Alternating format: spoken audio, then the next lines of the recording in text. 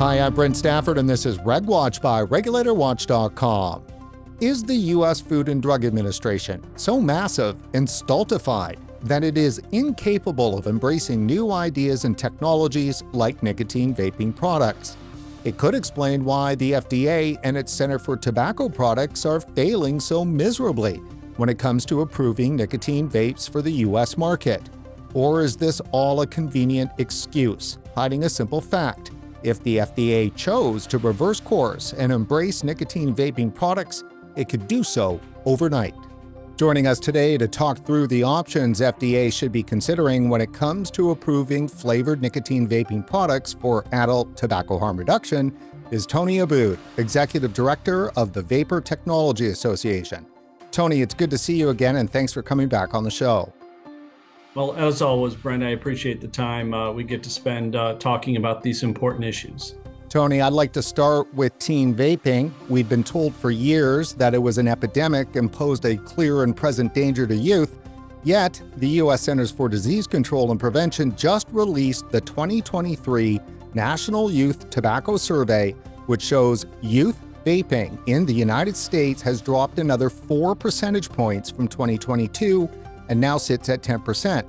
Allow me to remind our viewers that the reported rate of youth vaping, which sparked the moral panic over vaping, was 27.5% just 4 years ago. Tony, what do you make of all this?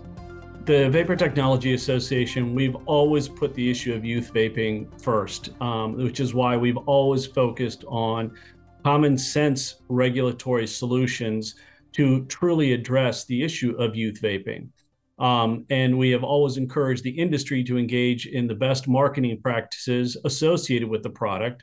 But what is interesting to us is that the narrative has been so singularly focused on youth, in the words of the 15 past presidents of the Society for Research on Nicotine and Tobacco. And within that singular focus, they've exclusively focused on one issue, which is flavors. And what's most interesting about the current numbers is that it demonstrates that the youth vaping rate, since it peaked in 2019, has dropped an incredible 61%. Now, given that fact, I think we all have to recognize that this question about youth vaping is not necessarily being addressed by current regulatory policies, that there are other factors at play. And I think it is extremely important now, which is why we have suggested that the agency, the FDA, specifically the Center for Tobacco Products, needs to use this time to refocus its energies on tobacco harm reduction and the role that vaping products can play in terms of tobacco harm reduction for adult smokers who are desperately trying to quit. And let's just be clear about this. This is a 10-year low. And in fact, it goes all the way back to when really vaping first hit the market in the US back in 2012, 2013. So we literally are experiencing a massive decrease. Well, what's really interesting, and you're correct, we are sitting at a 10-year low. And if you think of that in this context, was even before vaping products were even regulated. This is the same youth vaping rate that existed. This is before we've had a significant increase in flavored vaping products in the marketplace. This is before Juul. This is before disposables. This is before the partial flavor bans and the efforts by the agency to remove products from the market. So the most significant fact here is that this continuing narrative of, and I have to say, it was surprised that the agency and the CDC in their report focus so much on flavors, because the reality is the real world evidence says that even as flavored vaping products are increasing in the United States, youth vaping is going down, which is empirical data that fundamentally undercuts the notion that they've gripped onto for years, which is that flavors drive youth vaping. Those two, that statement cannot exist under the current data. The same way that they cannot claim any longer that vaping leads to smoking, because as smoking rates continue to plummet and vaping rates go up, there is no gateway. We are talking about the same thing now with flavors. Let me ask you this, Tony. Has FDA CTP provided any scientific understanding about why this youth rate continues to drop?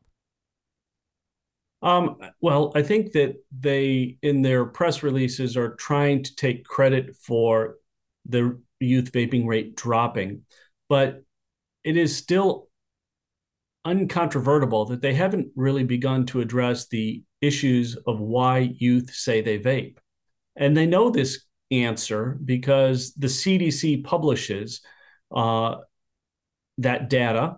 Unfortunately, it comes usually months after this type of press release, an announcement of the overall numbers.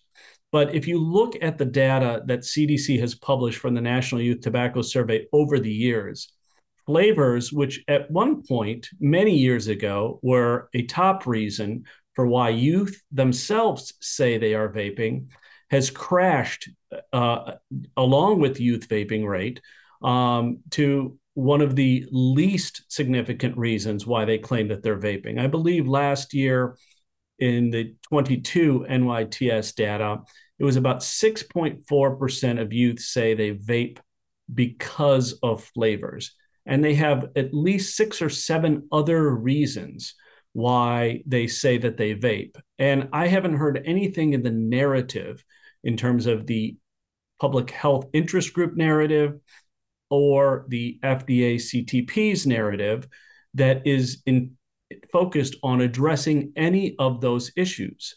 So, but unfortunately, again, with this latest release, while the agency did express that it was a good thing that youth vaping rate was dropping, the CDC and the NCTP spent most of their resources in these latest publications talking about, once again, flavors and other devices and throwing up new statistics.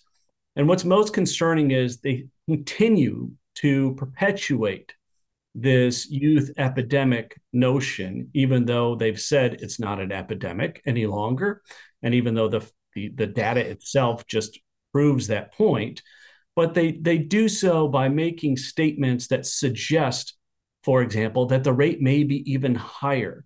I was stunned by that particular statement in the CTP's release, because I don't think that does anything to advance the conversation. It just says, hey, yes, the youth vaping rate is going down. We acknowledge that, but it might be worse than we actually think.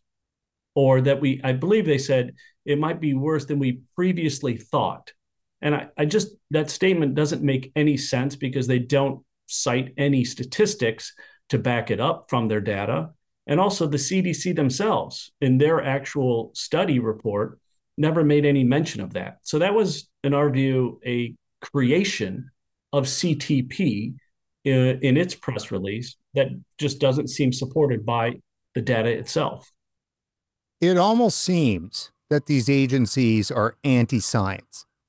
We have struggled for years as an industry in trying to understand what the agency wants from a scientific perspective. You know, because we've talked about it on this show, what took place in 2021 when the agency was reviewing all of the PMTAs that had been submitted by companies throughout the industry, and they changed their scientific protocols for how they were evaluating the applications, in addition to what they would require in terms of science. And again, as we've talked about before, that question is being litigated around the United States right now. But they've never really been able to answer the question of why they changed their scientific evaluation protocols, they changed their priorities, and they changed their requirements after the fact. This is a problem in large part because this has been the only focus that the agency has had, both from a regulatory perspective in terms of the way that they manage the PMTA process to exclude all flavored vaping products, as well as from their enforcement perspective. Right now, they're engaged in a campaign to basically rid the market of any and all flavored vapes. So, given what we have learned recently about the importance of flavored vaping products from a scientific perspective to helping adults quit smoking, this is why we've said now is the time. This is the time for the agency to reverse course and adopt a tobacco harm reduction mentality and a messaging plan that will, in fact, speak to um, tobacco harm reduction issues, vaping as a critical tool for that, and also the importance of flavored vaping products in that discussion. In the press release for the 2023 youth data, FDA Center for Tobacco Products, the CTP director, Dr. Brian King, says the agency, quote, cannot and will not let our guard down on this issue, and will not stand by as bad actors place profit over the health of our nation's youth.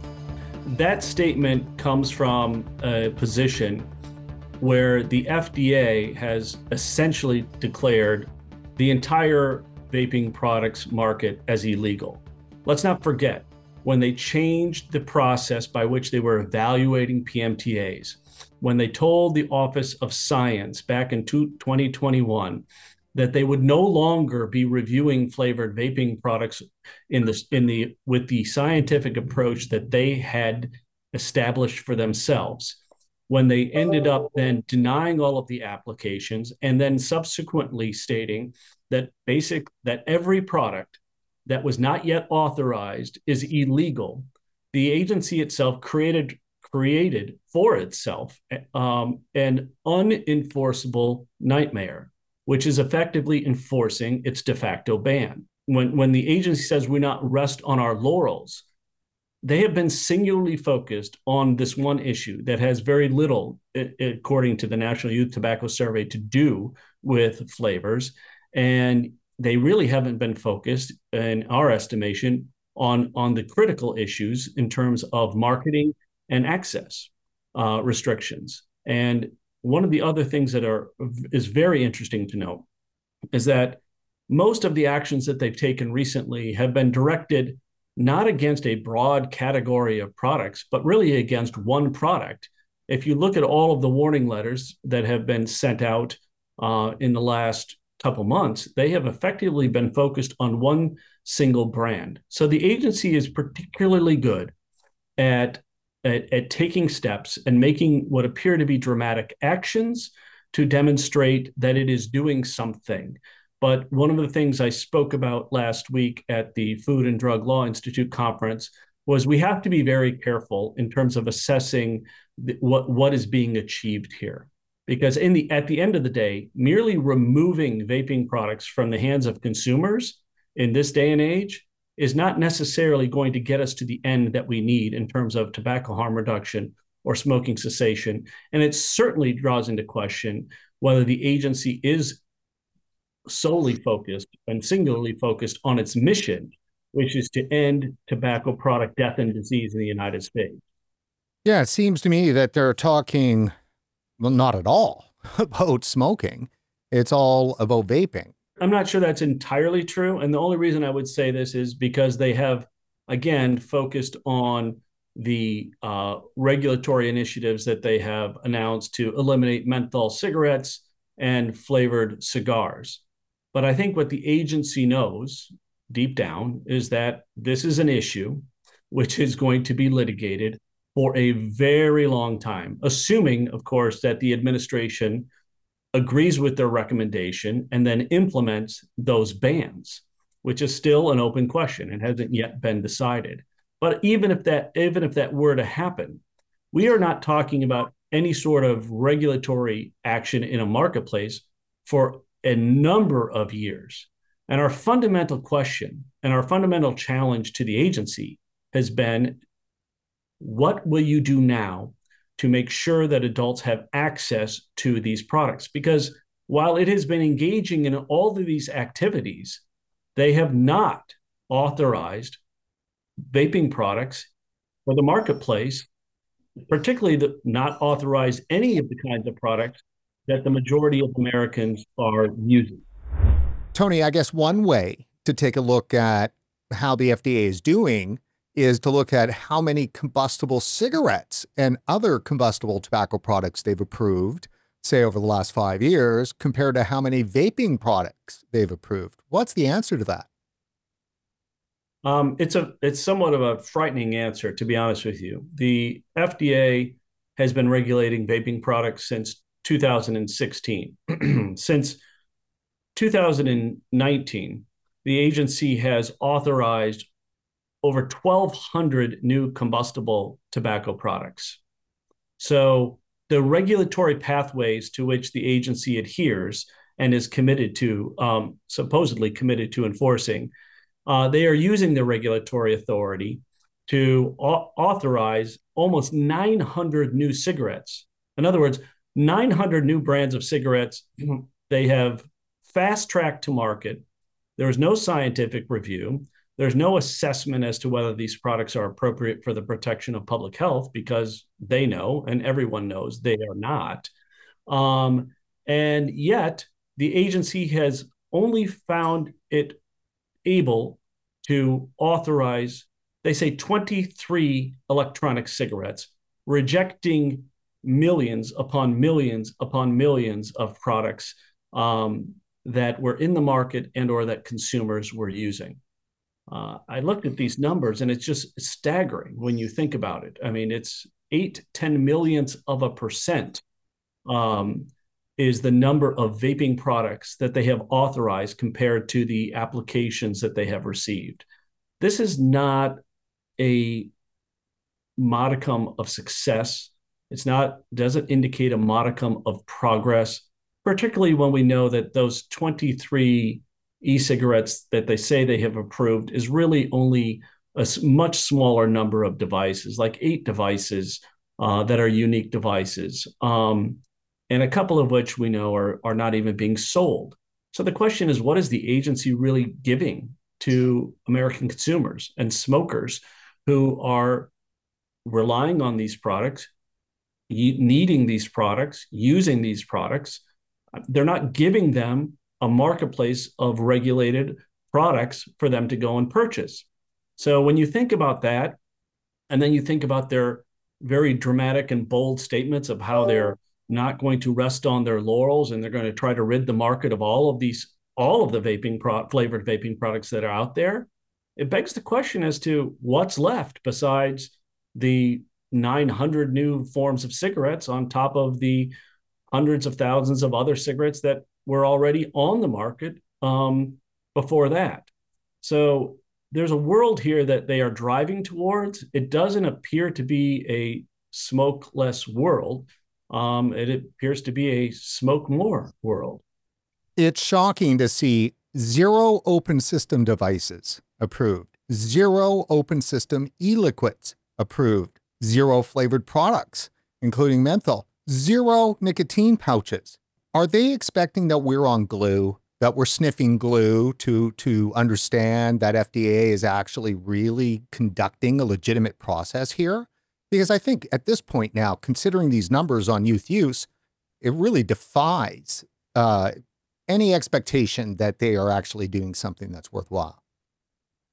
Well, we know that the entire approach to e-cigarettes changed, and former Commissioner Gottlieb has said as much because of the epidemic that occurred in 2019, where we had that dramatic spike in 18 and 19 in the youth vaping rate. And since then, though, the narrative has been exclusively or singularly focused on youth, and they don't seem to be able to let go of it. In other words, even with these continuing dramatic drops in youth vaping, there does not seem to be any interest in pivoting and saying, okay, youth vaping is now at a level that existed before we ever got involved in the regulatory process whatsoever. So perhaps it's time for us to, while we keep an eye on youth vaping, and we can certainly do other things to address it, to really look at the role that less harmful nicotine products can play in the marketplace. But as I pointed out at the Food and Drug Law Institute last week, The current leadership just continues to say no. They said no while the Reagan-Udall Foundation was actually reviewing their entire process. They issued more denials. After the Reagan-Udall Foundation issued its report last December, and raising serious questions about the process that the agency was using to review pre-market tobacco applications. When the Reagan-Udall Foundation told the FDA that your standards for what is appropriate for the protection of public health are not clear, both in what you supposedly require companies to provide you by way of science and by way of the fact that you have not articulated how you are balancing what the Reagan-Udall Foundation said were the potential future harms to youth as compared to the actual risks and harms to adults who are smoking cigarettes. Even with those criticisms laid bare, the agency turned around and started denying more e-cigarette applications without addressing them, without mentioning them, and they used the same faulty rationale for making those denials. And that rationale came down to one thing: all flavors attract youth. Therefore, not necessarily your flavors, not necessarily that company's application, not necessarily that company's product, but just because all flavors attract youth, we are going to require your company to meet this higher standard that did not exist in the regulations in 2020 or in 2021 when these applications were first filed and were being reviewed. And again, that singular focus is the one thing that they cannot seem to get away from. Perhaps they can't get away from it because they know that they are in litigation, and were they to make a different decision and authorize a product that is flavored, or at this juncture authorize any new product, they would be concerned about the blowback from the NGOs. They might be concerned about how this would impact them in court. And in fact, on that last point, CTP Director King actually made note of that during his presentation at Fidley. He basically said, we got to be really careful with our decisions because we've had a pretty good record in court so far. Now, about that, FDA's kind of power that they've been delegated to from Congress, sure, they, regulate this product. They can deem a product to be a tobacco product. But it does come down to that the FDA has been granted the power to decide what is appropriate for the protection of public health. And that appropriate for protection of public health, they've said, and they've been deliberating based on this definition, is that if it's flavors, it's bad for kids, thus we're not going to approve the product. Simple as that. That's it. So is there any way in court that we could chip away at this process by showing FDA and CDC data in court to say the problem that they're trying to solve doesn't exist? Well, I think this data can be used in various court proceedings. I don't think this data is ultimately going to change the ultimate legal analysis because each one of these court cases is being evaluated on a case-by-case basis, right? The agency has not yet been called to task in a court of law for the broader change in decision-making process. The fact that the agency once had a proposed rule on flavors and all stakeholders participated in that regulatory process, but then they abandoned that regulatory process, at least as it relates to e-cigarettes, and ultimately made their decisions in terms of rejecting all of the applications. So I think what it really does is it reframes the discussion, or at least should help force the agency to reframe the discussion, because they could, under their current authority, with proper articulation of scientific requirements or of a scientific standard, they could actually authorize vaping products. The science has become resounding on this point, right? It is virtually impossible to ignore. But the agency thus far has been kind of locked in its, we are going to use these regulations in the manner that we see fit to achieve what they believe is their public health goal, but really is turning out to be a disservice to their public health goal. Tony, you've mentioned it, and that was that you just made this presentation to the Food and Drug Law Institute's Tobacco and Nicotine Policy Conference in Washington, D.C. The presentation was titled FDA Center for Tobacco Products Must Reverse Course to Quickly Reduce Smoking Harms. Did you tackle this issue of youth vaping in this presentation, and what exactly are you calling on FDA to do? Well, we're calling on them to do a number of things, and yes, we did address the issue of youth vaping. What I did is I put a slide on the screen which showed kind of at that point the 2023 NYTS numbers had not come out, so I was focused on obviously last year's data to make the point that we are now at 2014 levels, and what we now know to be true is that youth vaping has plummeted so dramatically that this is the opportunity for the agency to reset its narrative. Remember, we were just talking about the fact that the Reagan-Udall Foundation called on the agency to develop a strategic plan, and in that strategic plan to articulate this question of how it is answer the question of how it is addressing the appropriate for the protection of public health standard.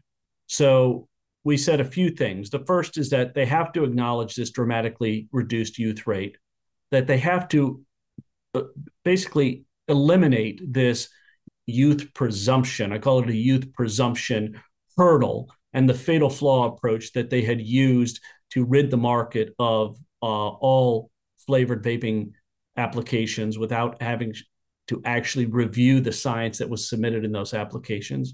And they have to develop an objective balancing test, which really gets to the core of their core mission here. I mean, the determination of what's appropriate for the protection of public health is at the core of the Tobacco Control Act.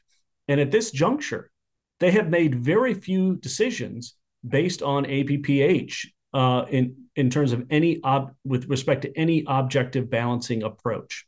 The agency must make harm reduction the foundation of its strategic plan.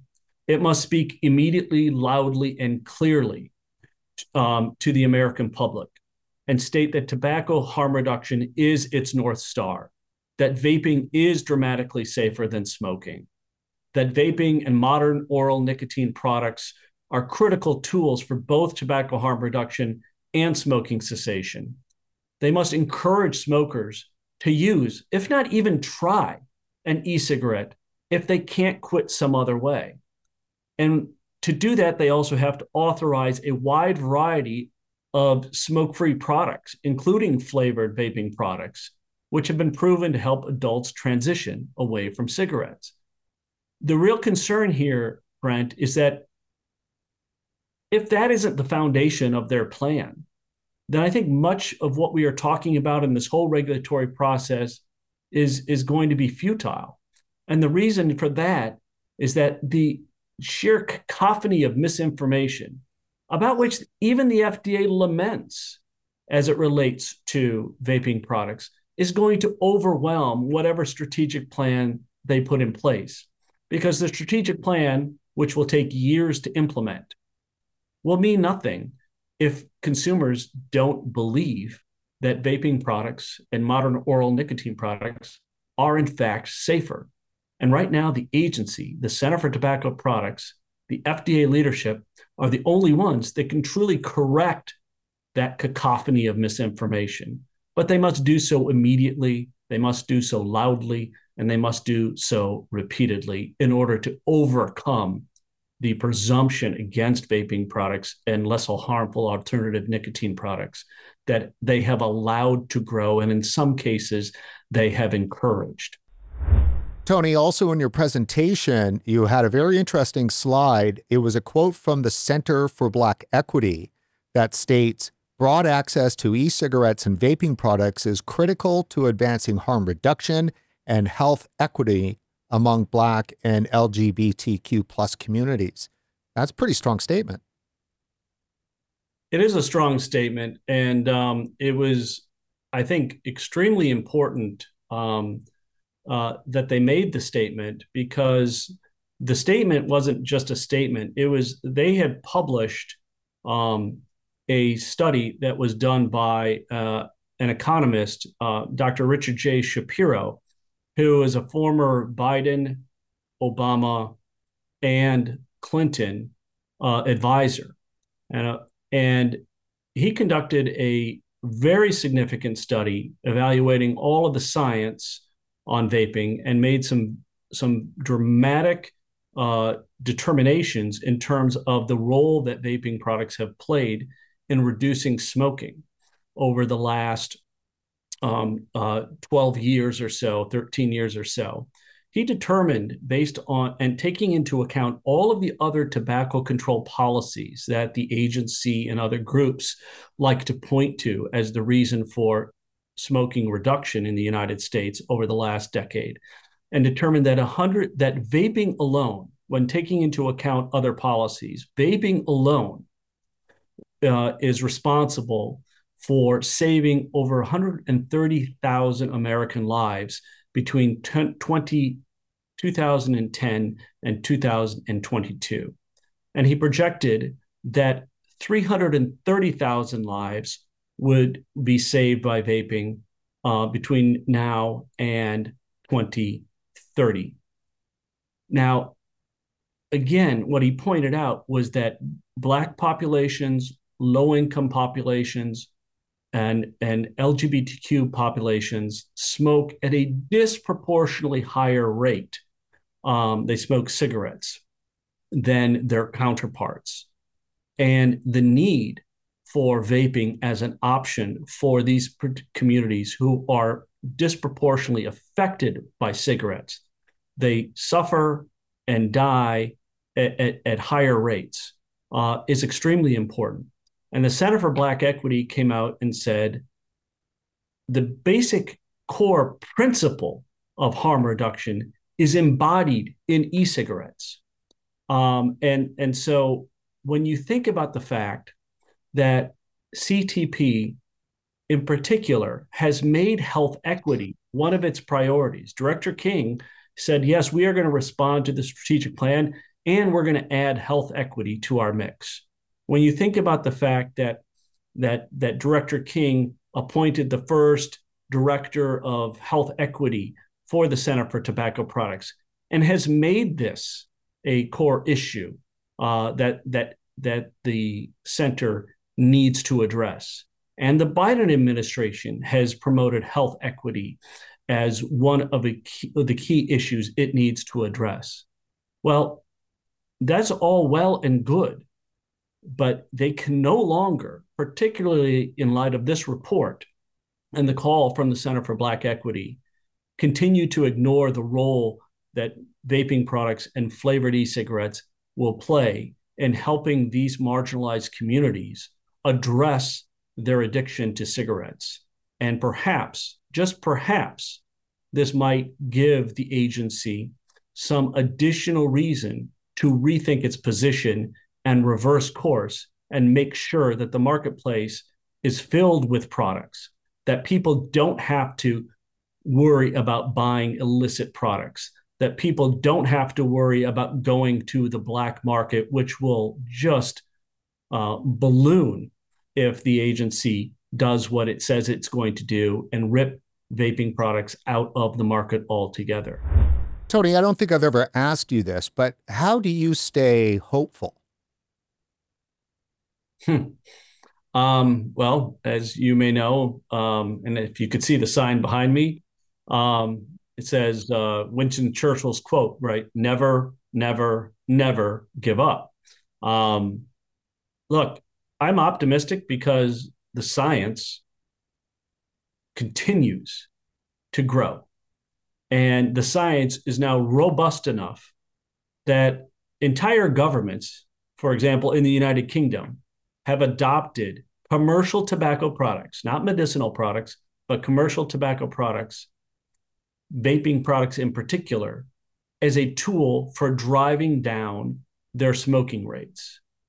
There comes a time when the evidence becomes so large and so robust that even the most ardent deniers cannot overcome any longer.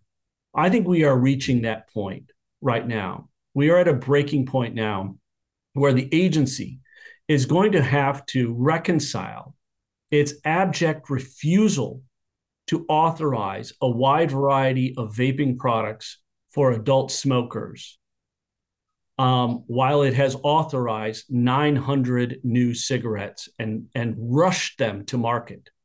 The agency is going to have to explain this to the powers that be that oversee them. The agency is going to have to reconcile their position with the public, because consumers are not stupid. They can be misinformed, and consumers have been horrifyingly misinformed as it relates to vaping. But if the agency is going to make good on its mission to end tobacco-related disease and death, that means it has to go after cigarettes. And it can no longer sit back and say, oh, we want to ban menthol cigarettes at some point in the future. But in the ensuing years, we're going to continue on as we have and not authorize a marketplace full of alternative vaping products. The agency can no longer stand by and say that this is a tenable solution, that we have to first remove all the flavored vaping products from the market because we have declared them to be illegal without reviewing applications or reviewing the science that was submitted in those applications. And we are going to basically stand pat on status quo. Status quo is ubiquitous availability of cigarettes in the marketplace. Every corner, every shop sells cigarettes. And what's amazing is when you walk into these stores now, you find fewer and fewer and fewer vaping options. That is no longer going to be a tenable marketplace for the agency to enforce. And they're going to have to reconcile the science that has developed, which is calling out the fact that they are not acting consistent with the science, with their current regulatory posture. In other words, something's got to give. And I don't think that the current status quo as it relates to the positions taken by the agency, nor the marketplace that they have created. And by that, I mean a marketplace where they have ensured the ubiquitous availability of cigarettes and denied the availability of electronic cigarettes and have announced only significant actions to remove e-cigarettes from the market. That is no longer a credible position for the agency to be in. So in that regard, I am somewhat hopeful. I don't know if we're going to get there in the next couple months. I don't know if it's going to be a year. What we don't need is more regulatory hand-wringing. We need bold leadership. And that bold leadership could take us to a place where we have a robust market filled with products that are less harmful than cigarettes. But it will take just that. It will take bold leadership. I think some of the concern is that can the U.S. vaping industry, manufacturers, distributors, and retailers hold on, or is FDA going to outlast them with their feet drag? I don't think that the agency concerns itself with that. They should, but I don't think they do.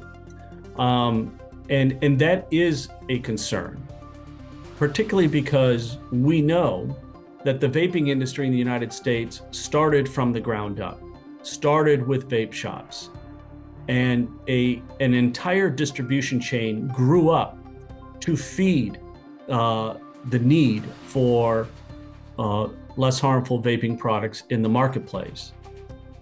It grew because people realized that this product actually worked for them. And what's most remarkable is that when you consider the fact that the largest clinical trial, which was just completed by the Medical University of South Carolina, was recently published. And in that study, they said not only do vaping products, are they more effective at helping people quit smoking, they said that the unguided use of those products created accidental quitters. So the FDA has an easy win here. They have a marketplace that is filled with a variety of vaping products, right?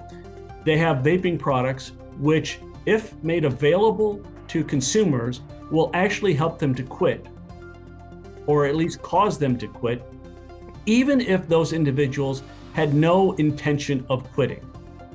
Now, that science tells me that the agency needs to really think hard about its decisions to have a marketplace with no vaping products in it. Because if that's the case, then they've made clear what they really want, which is cigarettes, because they know they cannot get rid of cigarettes anytime soon. And they are ultimately looking a gift horse in the face. Given the findings of the Medical University of South Carolina, it is incredibly important for regulators to understand that you have a product that can attack one of the biggest public health scourges that this country has year in and year out. It is available, it is accessible for now unless the agency makes sure it's not accessible, and it can help people quit smoking even when they don't want to. The fact that CTP Director King said it again last week at Fidley, that the first line of offense, or the first line approach, is to focus on the medicinal products, the nicotine patch and the nicotine gum, tells me that they are locked in the past. They're not in the present, they're locked in the past. Because when the science tells you that vaping products are much more effective than the products that the FDA has approved, and when the science tells you that the mere availability of those products for smokers helps them quit even if they don't intend to quit, that there is a huge opportunity here if they would just acknowledge it and take it and promote it.